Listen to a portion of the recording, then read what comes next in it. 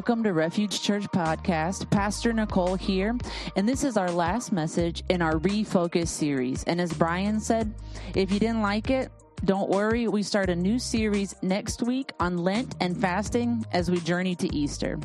But for this week, Pastor Brian dives into what living intentionally looks like for our finances. Don't freak out. I know what you're thinking. This is not another give to the church message.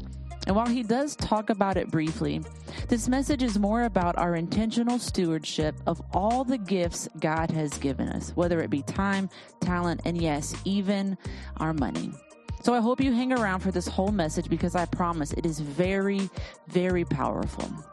We love you guys. Thanks for listening. I know, right?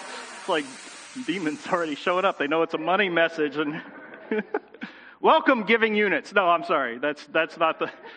We found out like recently there are some churches, that's when they have like pastoral meetings, they refer to their congregants as giving units. So we don't think of you that way. Welcome. We're glad you're here. This is our final week of this series. We did a New Year's series called Refocus as we try to refocus our eyes on Jesus coming into this new year. Now, last week I did, end of service, kind of mess up a little bit. Sometimes that's why I write my sermons out, because off the cuff I can sometimes say some inappropriate things. And last week Nicole was like, "Hey, yeah, Brian's teaching on financial health next week," and for some dumb reason I just blurted out, "Hey, we'll give you $100 for showing up this week." Not sure why I said that, but welcome to Refuge. It's a safe place for all people to explore and restore their faith in Jesus. And this week, just for being here, you're the recipients of $100. So congratulations for being here tonight. That's it. Hebrews 12.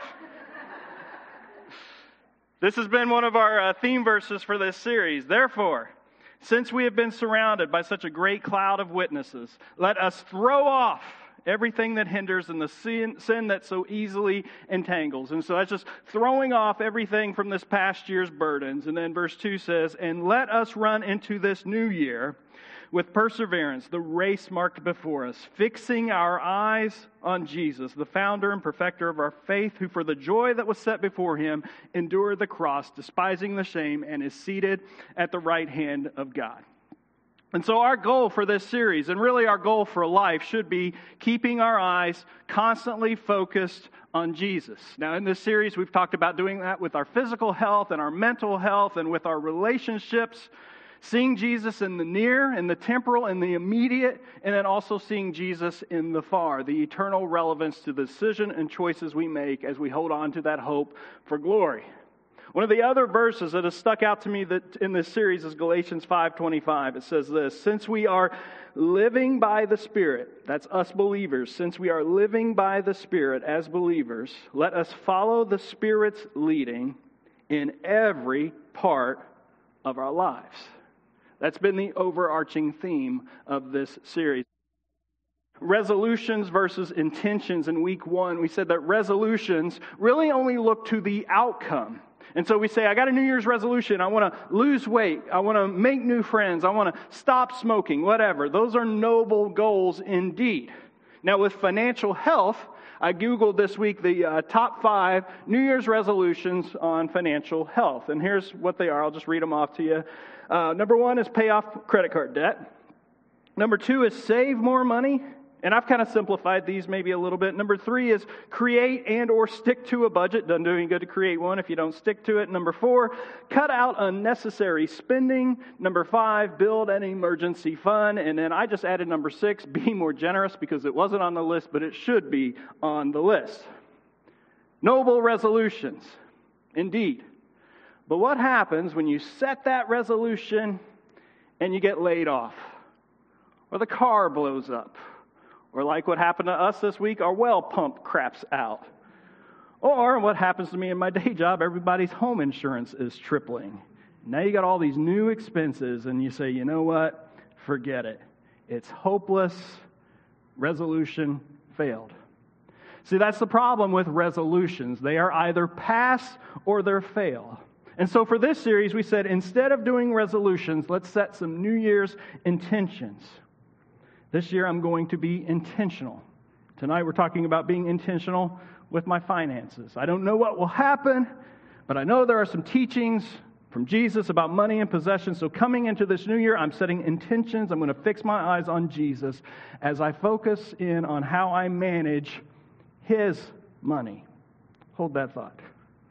We're going to look at a famous parable, Matthew chapter 25. I look back through 7 years of sermon thinking I surely have preached on this at some point in time. I never have. I've used it in business presentations for my day job, but I have never preached the parable of the talents from Matthew 25. And so let me just give you a little bit of background here. The timing of this teaching comes just before Jesus' crucifixion. And so it's Holy Week. He just flipped over the table in the temple, and he retreats from that to the Mount of Olives. That's why this is called the Olivet Discourse. It's this long section of teaching. Most people believe this is occurring Tuesday before Good Friday. So to give you some perspective of timing of this teaching. And Jesus now has retreated from the crowds. He's just with his closest friends in a quiet place. And as you read through all the teachings, it's a very long discourse. There is a lot of urgency to his tone. He's trying to get his friends to understand about the kingdom of heaven. And so he spends a lot of time in this teaching, if you read through it, Matthew 25 and 24, on end times stuff. You know, what's going to happen in the second coming and the resurrection and heaven. And tucked within all this end times, we call it eschatology, end time stuff, right in the middle, is this teaching about money. Why? Why? Because as he talks about the far, the eternal, end times, heaven, he wants to integrate the near, the present. He wants to drive home that the kingdom of heaven isn't just this far away, distant place, but it's actually right here, right now. And we, as followers, get to be a part of bringing that kingdom to earth as it is in heaven. And Jesus understands that money is a gauge of our innermost values. I don't know if you know this. 16 of 38 parables that Jesus taught are about money and or possessions. And so how we manage our finances are a good eye test on where our eyes are fixed. And so we're going to go through the parable of the talents tonight, verse by verse. Quick reminder, a parable is a metaphorical story. This isn't a real thing that happened. It's a metaphorical story, and it's a parable, so it compares two things or three things or more within the story. And this time in this story, Jesus is going to be comparing three investors.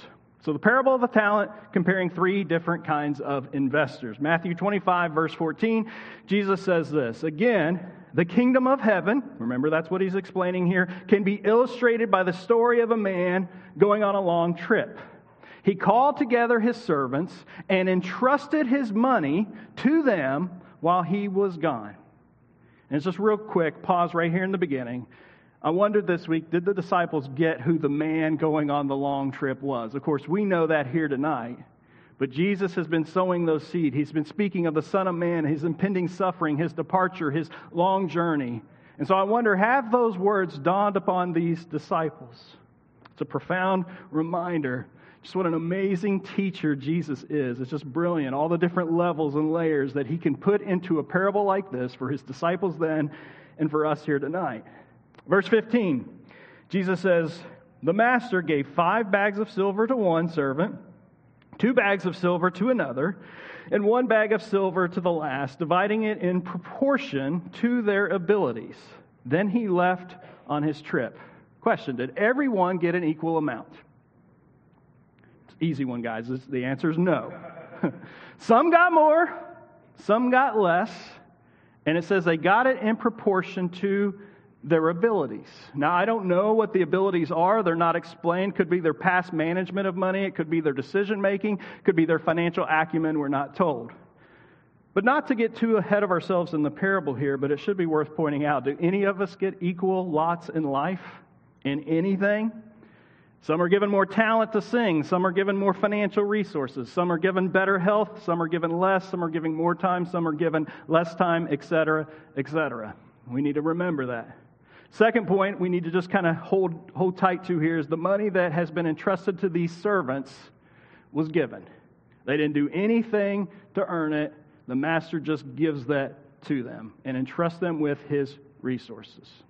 Verse 16, it says, the servant who received the 5 bags of silver began to invest the money, and he earned 5 more. The servant with 2 bags of silver also went to work, and he earned 2 more.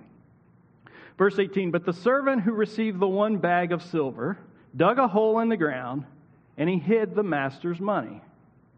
Verse 19, after a long time, their master returned from his trip and called them to give an account of how they used whose money? They used his money. Master says, I gave you some silver to invest for me. My silver to invest for me. Well, how'd it go? Verse 20 says, the servant whom he had entrusted the 5 bags of silver to came forward with 5 more and said, Master, you gave me 5 bags of silver to invest, and I have earned 5 more. 100% return on investment. Not too bad. Verse 21, the master was full of praise. Well done, my good and faithful servant. You have been faithful in handling the small amount, so now I will give you many more responsibilities. Let's celebrate.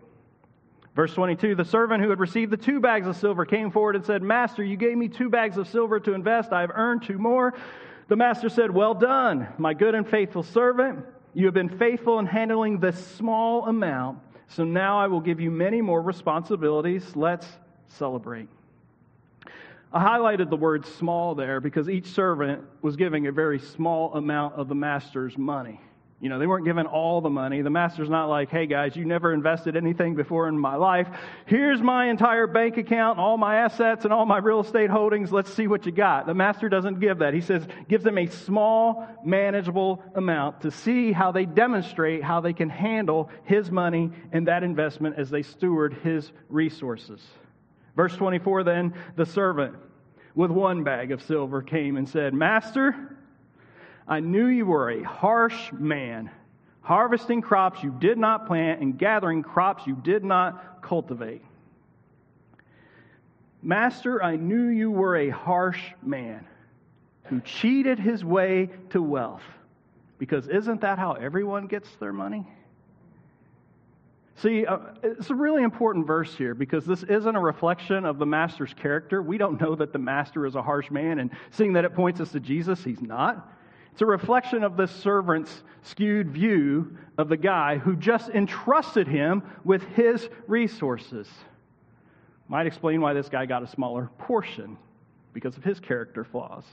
It certainly helps explain what comes next in the story because we see a person motivated by a lack of trust and fear. Verse 25, the servant says, well, I was afraid I would lose your money, so I hid it in the earth.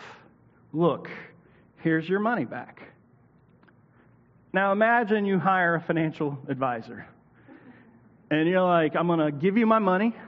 I want you to help me set up for retirement so that when I get to old age, there's enough money to, pay my bills and get me through retirement. And you come to him when it's time to retire and you're like, I've been giving you all this money. You're supposed to be investing it for me. And he says, well, I could have invested that money for you. There was some company that was, wanting to make rainbow-colored apples, but I said, that's way too risky. And there was some company wanting to ship packages from the Amazon, but that sounded like a horrible idea. So good news. I stuck your money in my mattress. Here you go. The exact amount you gave me to invest and not a penny more. You're welcome. What would you say? If you got to retirement, well, I guess you didn't lose my money. Gee, thanks. What's this master going to say? He wanted his money invested. Verse 26 says, but the master replied, you wicked and lazy servant. Why didn't you deposit my money in the bank? At least I could have gotten some interest on it. Master says, my instructions were pretty clear. Invest my money. I didn't demand a particular rate of return. I didn't give a long list of instructions. I simply said, invest this for me. Verse 28, then the master ordered, take the money from the servant and give it to the one with 10 bags of silver. And then we kind of get to the moral of the story in verse 29. To those who use well what they are given, even more will be given, and they will have an abundance. But from those who do nothing, even what little they have will be taken away. The ushers will now begin passing that metal plate around with, not kidding, sort of. That's generally how this parable is taught. And to be honest, it is hard to read this parable and not, at least in some way, make it about giving and generosity. I mean, that's kind of what it's about. But it also makes it very easy to abuse, and it has been abused. And so before we kind of tear this apart a little bit, I just want to admit this is dangerous terrain for anybody in a church when you start talking about giving and money and how people spend their money. And it's especially maybe for me because I can see you now, well, you don't know my situation that I'm in, and I see your house and your car and your boat, and now I got some rich dude telling me how to spend my money. I should have stayed home tonight. And so I say that because it is kind of the elephant in the room. I've heard this kind of stuff before, and certainly today I am financially comfortable. But I started life in a single-wide trailer. We scraped by much of my childhood. Karen and I scraped by much of our lives, so I do know what it's like to be poor. There's been months where we couldn't pay our rent. There's been a year I spent unemployed one time and just drained that bank account dry. Over the course of my career being self-employed, I've had some ups and I've had some really lows. And so as Paul says, I love what he says. He says, I know what it is to have need, and I know what it is to have plenty. And I certainly do. I'm still working on the next part of what Paul says, that I'm being content in all things. I'm still working through that part. But the roller coaster of my personal finances, the highs and the lows, is what has helped ingrain what I think is the main concept of this parable, which is this: everything I have, everything you have, has been given. How's that sit with you? Everything you have has been given. I'll tell you, in the business circles that I operate in, that doesn't sit well at all. Because they constantly say, now hang on a second, Brian. I worked hard for what I got. I mean, I went to college, I struggled, but I got a C for a degree. I took that entry-level job, and by my grit and effort and determination, I clawed my way to where I am today. Frankly, if everyone would work as hard as me, they wouldn't be sitting at home and collecting welfare or trying to sneak across the border into this great nation. Oh, might be. I wasn't aware that your relentless work ethic made America your birthplace. I didn't realize that all it takes is determination to not come down to a debilitating mental health issue. Or that somehow in your crib as a baby, you mustered up the good set of parents you had that taught you that grit and resilience. And so if you hear nothing else I say tonight, hear this. Living intentionally with your finances begins by understanding that everything you have has been received, not achieved. Does it make that an excuse for laziness or squandering your opportunities? That's also clear in this parable. What each servant was given, he was expected to use and invest. But Jesus is teaching that everything we have, our finances, our health, our relationship, our time, our abilities, our faith, has been given to us. If we can only hold to that, then we're on our way to some financial health. Next point I want to make is this parable isn't just about money. It's about investing all those things I just mentioned. So Jesus hands you 5 bags of time this week. He says, in this season, I want you to invest this time and turn it into something great. He hands you 2 bags of talent, literal talents like we have, and you received it. He says, I want you to leverage that to nurture and expand this community of believers. He hands you a giant bag of grace, and you've been given. He says, I want you to multiply my grace with your neighbors and grow it through those difficult relationships. And yeah, he even handed you a small bag of a church, and he's entrusting you to invest in each person in this room and help grow it. Now, the next point is, well, parable isn't just about money, but the parable is not about money. Double negative. Martin Luther in the 1500s, he wrote this. He said, there are 3 conversions a person needs to experience. The conversion of the head, the conversion of the heart, and the conversion of the wallet. Now, if you've been around, the conversion of the head is hard enough, right? Trying to wrap your minds around a God who would make people knowing that we would sin, or the problems with suffering, or God's sovereignty versus free will, or the historical problems of the Bible, or all the things that we wrestle with in our heads, and that's hard. And then we got through that, we got the conversion of our hearts. We got to let go of things, our desires for power and control and our illusion of self-sufficiency and the lure of living for comfort and peace only. And if somehow we can get through the head and the heart, Martin Luther says, and if we can work through it, what remains is we've got to reorient our wallets. We got to see money as a gift from God meant to be used for His purpose. And what's helped me in that conversion is to think less about what I need to do and a lot more about what has been done for me. See, Jesus came and He invested His life to save me. Most expensive investment ever made. He didn't give a 10% tithe. He didn't give a 60% tithe. He gave everything He had, and what He had is beyond anything we can comprehend, which means that no amount of work that I can do, no amount of serving, no amount of giving will ever come close to giving my master a proper return for that investment. And Jesus knew this. And yet He made the investment because the only return that He was after was me and you. And so the conversion of your wallet, as Luther says, isn't about trying to earn your salvation. It isn't trying to appease this harsh master. It's simply an opportunity to give thanks and pay it forward. So as we continue here, I didn't write the Bible, okay? I'm only here as a guide. But it is hard to read this parable and not see a correlation between money that God has given us, no matter how much or how little, and the expectation He does have for a return on His investment. Now, why does God want a return on His investment? Is He trying to set up for retirement, buy a bigger heaven? He wants to upgrade those pearly gates? I don't know. No. He wants a return on His investment for your good, for my good. Now, I write a couple versions of a sermon each time, and I call draft number 1, where I'm just trying to get the words on a piece of paper. I don't think a lot. I just type and write it all out. That's my drunk draft. People that have been around me have heard that before. And when I was writing my drunk draft of this sermon, I left out the last verse in this parable because it's a little rough. But I call the next thing I do with the sermon the next day my sober edit, where I go back through and I kind of clean it up. And as I did that and I sat with this text, I said, we can't avoid this verse. It comes at the end of the story. The masters came in and said, good job, you first 2 guys, you did great, let's have a party. 3rd guy, you did terrible. And I got some bad news for you. Verse 30, he says, now throw this useless servant into outer darkness where there will be weeping and gnashing of teeth. That's why I wanted to leave that one out. So what's the message with that? Don't give God a return on His investment and you go to hell? Yep. God blesses you with money for your good, for your joy.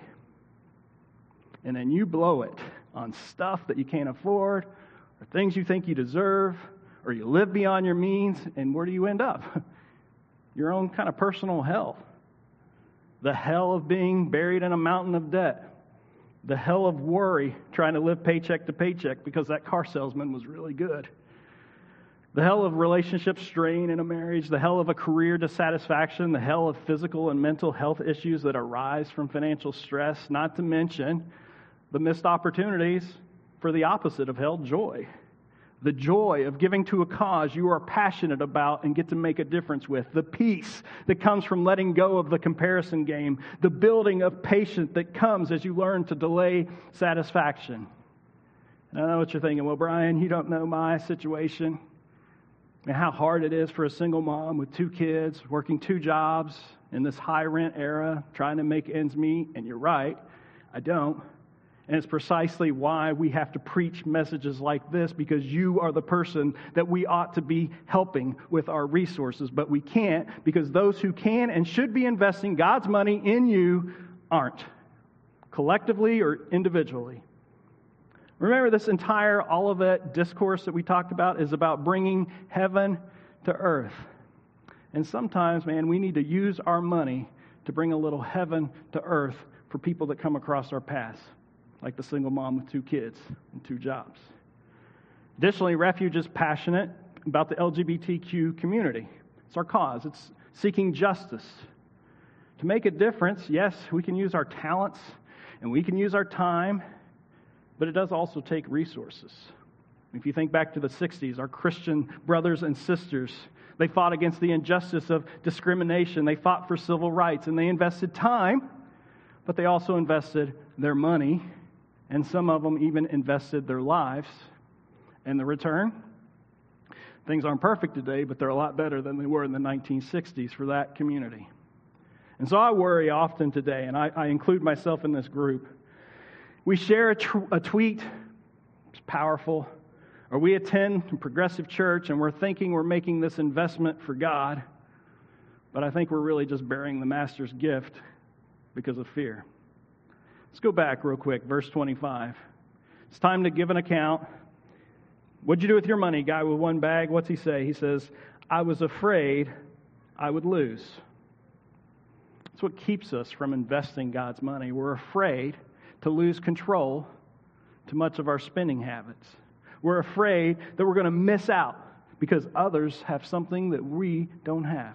Or we're afraid of not having enough, so we hoard our money and we don't share it with anyone else. Or we're afraid of rejection. If I say no to a night out with my friends because it's tight on my budget, they won't be friends with me anymore, or they'll think less of me. Or we're fearing inadequacy because, let's be honest, that's what the advertisers tell us. If you don't have our product, you are inadequate.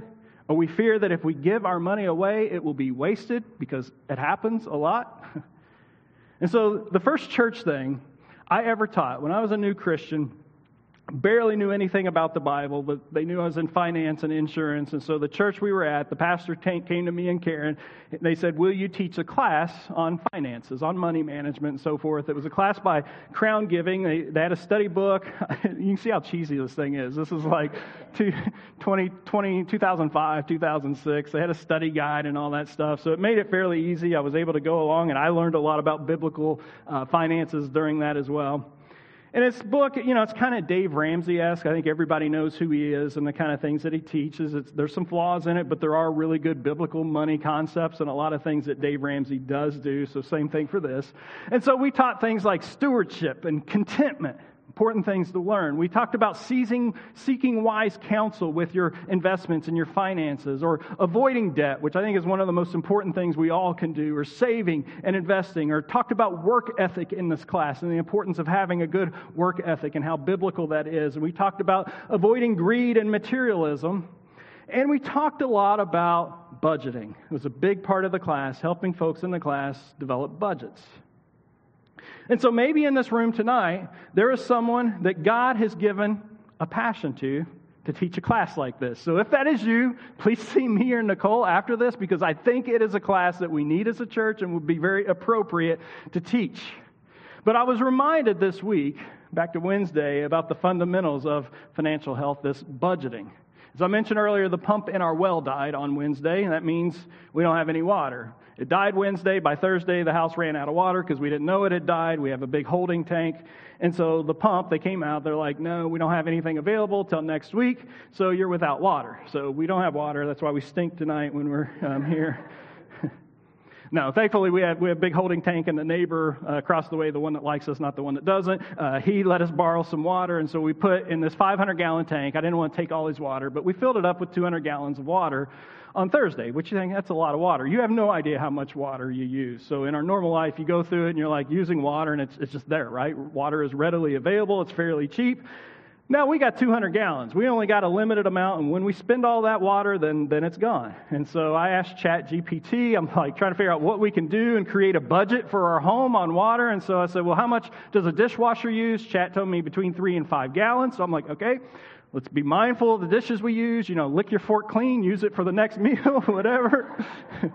I was like, what about showers? And it said 2 gallons a minute. Oh my gosh. And our water takes like 5 minutes to heat up. So I told the kids, on-off showers at best, really quick, get in, get out. Got to save the water on the shower. Toilets, 1.6 gallons per flush is now the standard in America. You can get better if you go to Canada. So we instilled the rule. We all know the rule, right? If it's yellow, let it, yeah. I told a friend of that this week that's from another country, and he's like, I don't know that. You American and your humor. Ha ha. And then the washing machine. This is a big one, man. A washing machine, big range, uses between 15 and 30 gallons of water. Now, keep in mind, I only got 200 gallons. And so I told the kids, like, we got to cut back on laundry because, we don't have much to use. We don't want to do a lot of loads. And so we told them to cut back. You see in this picture here, this is one day's worth of laundry from my kids. And that's me and Karen's. She had 2 socks. I had one because I got a hole in one of my socks. So they were not very good at budgeting the water. Budgeting is good. It's kind of like money mindfulness. It's a perfect way of being intentional with your finances because you have to pre-think what you're going to spend. And yet it still leaves room to be intentionally flexible. We had friends several years ago. They're now successful business owners. They did the Dave Ramsey courses, and they did the whole budgeting envelope thing. Has anybody in the room done that? Yeah, so you create a budget. You put cash in envelopes. This is for this is for that, and you do it for the whole month. You got these envelopes. Everything's budgeted. Everything's laid out. There's no risk of overspending. It worked great for them. I'm not that determined, but it works if that works for you, and it's easy to track. Never that disciplined me. I had ups and downs of being self-employed. So I did find plenty of times in my life where we had low water. We didn't have a lot to deal with, and we had to make it last, and we had to work within a really tight budget. And so I just want to encourage you, one financial coaching thing tonight. If you've never done it, create a budget. And you might be surprised that the things in your lives that's eating up water that maybe you don't know, or maybe there's some things that you realize you can go without in the first place and not use up that water in the tank. So there's really just 2 ways to change your financial situation. I've taught these classes, and you can get into all this stuff, but there's really just 2 things you can do. There's the demand side, which is control your spending, make some sacrifices, pay attention to what you waste. If you spend $13 a day on wasted stuff, that's $5,000 a year. It doesn't take long to waste money. That's the demand side. You can control that. And then there's the supply side. Let's increase the money that you have coming in. Fill the tank with more water. And depending on what season you're in, maybe that means working more hours, a second job, side hustles, whatever. That's it. That's the 2 options really that we have to change our particular financial situation. And for tonight, that's about all the financial advice I'm going to give. Because there are a lot of resources out there. And if you really, truly want to get serious about finances, you will. You'll go find those resources. Over the years, a lot of people have come to me for help with budgeting because of the class we taught, because of the job I have. And they'll come into my office and they'll sit down and they'll bring with them their venti latte from Starbucks, and they'll tell me about the latest show they watched on Hulu, and they'll roll up their sleeve and show me their freshly inked tattoo. And I'll say, maybe we could try cutting some of those things out. And they'll either say, no, man, that's not the issue. The issue is all this other stuff. Or they'll say, well, no, those are basic human rights. We all deserve that. And so I've stopped giving financial advice for that particular reason. But I did promise everyone $100 for being here tonight. And because I love you, I'm going to do better than advice for you guys tonight. I'm going to have the church donate that $100 to our ministry on your behalf. You're welcome. I will say this. If you're here tonight, totally serious, if that $100 was going to make a difference in your life, I've been there, man. We got $100 from my grandma when we were first married as a wedding gift that came 2 months late, and we weren't going to make rent, and that $100 showed up, and we paid our rent that month. So if that $100 tonight was going to be a difference maker for you, 100%, send an email, brian@refuge.church. We have a benevolence fund. We will Venmo it to you immediately because that is what a church is supposed to do. I want to close with a time of response. We're not going to pass around the tray for your response. We're just going to do some worship and some communion. A few days after Jesus is teaching this very parable, he makes his way into the city with those same disciples. It's time for the Passover meal where he's going to implement communion. And he makes this beautiful illustration about the investment he's going to make, the blood that's going to pour out, his body that's going to be broken, how he's going to invest that to save humanity. But what's interesting in that story is he holds that meal in just a small, little dusty upper room. Room that didn't seem like a whole lot of anything. It's not much. And yet here we are 2,000 years later, still talking about this small, seemingly nothing room. And so I'll go back to Galatians 5:25. It says, since we are living by the Spirit, Let us follow that Spirit's leading in every part of our lives. Let that be our prayer now as we go into this new year, that as we focus on Jesus in every part of our lives, we allow the Spirit to guide every part of our lives. That we see the Master, see that He isn't a judgmental, harsh man, but He is our Father, our Comforter, our friend, and our Savior. I'm going to ask the band to come up. Those who are playing, the emblems are at the table. If you would make your way now to the table, there is bread and juice. Come back to your seat. Eat the bread, drink the juice whenever you feel led, and then continue to worship and sing this final song with us tonight. I don't want tonight to be one of those, oh boy, my church is begging for my money. And don't get me wrong, we could use it, of course. This ministry doesn't happen without resources. But I do 1,000% believe in the message of this parable as we taught it tonight. And I believe truly that you are robbing yourself of joy if you're not investing what God has given you, whether it be investing in this church, investing in some other organization, or just investing in a person in your lives. Now, I know, because I know all of you in this room for the most part, that you've been hurt by a church at some point in time, and I know there is hesitancy to even give to a church, wisely so, because of that. And so I thought tonight, we had a board meeting this week, and we went through kind of the financials for last year and looked ahead to this next year. And I just wanted to print those out for everybody here, too. It's not a secret, so on your way out in the lobby, that table that sits between the two doors is our 2023 statement of cash flows. It has every dime, every dollar we spent and where it went, so you can see that clearly there. And it also has our anticipated cash flow for 2024, so you can see where we plan to spend our money this year as a church, or I shouldn't say our money because it's your money spent this year as a church. And I believe this parable, while it does apply to us as individuals, it does apply to churches as well. So we have been given things as a church, and so we need to strive likewise to be good investors to what God has given you, that you have entrusted to us, that we need to invest for His kingdom. And so that's on your way out the door there tonight. If you love this series, I'm sorry to say this was our final night. If you hated it, good news is we're starting a new one.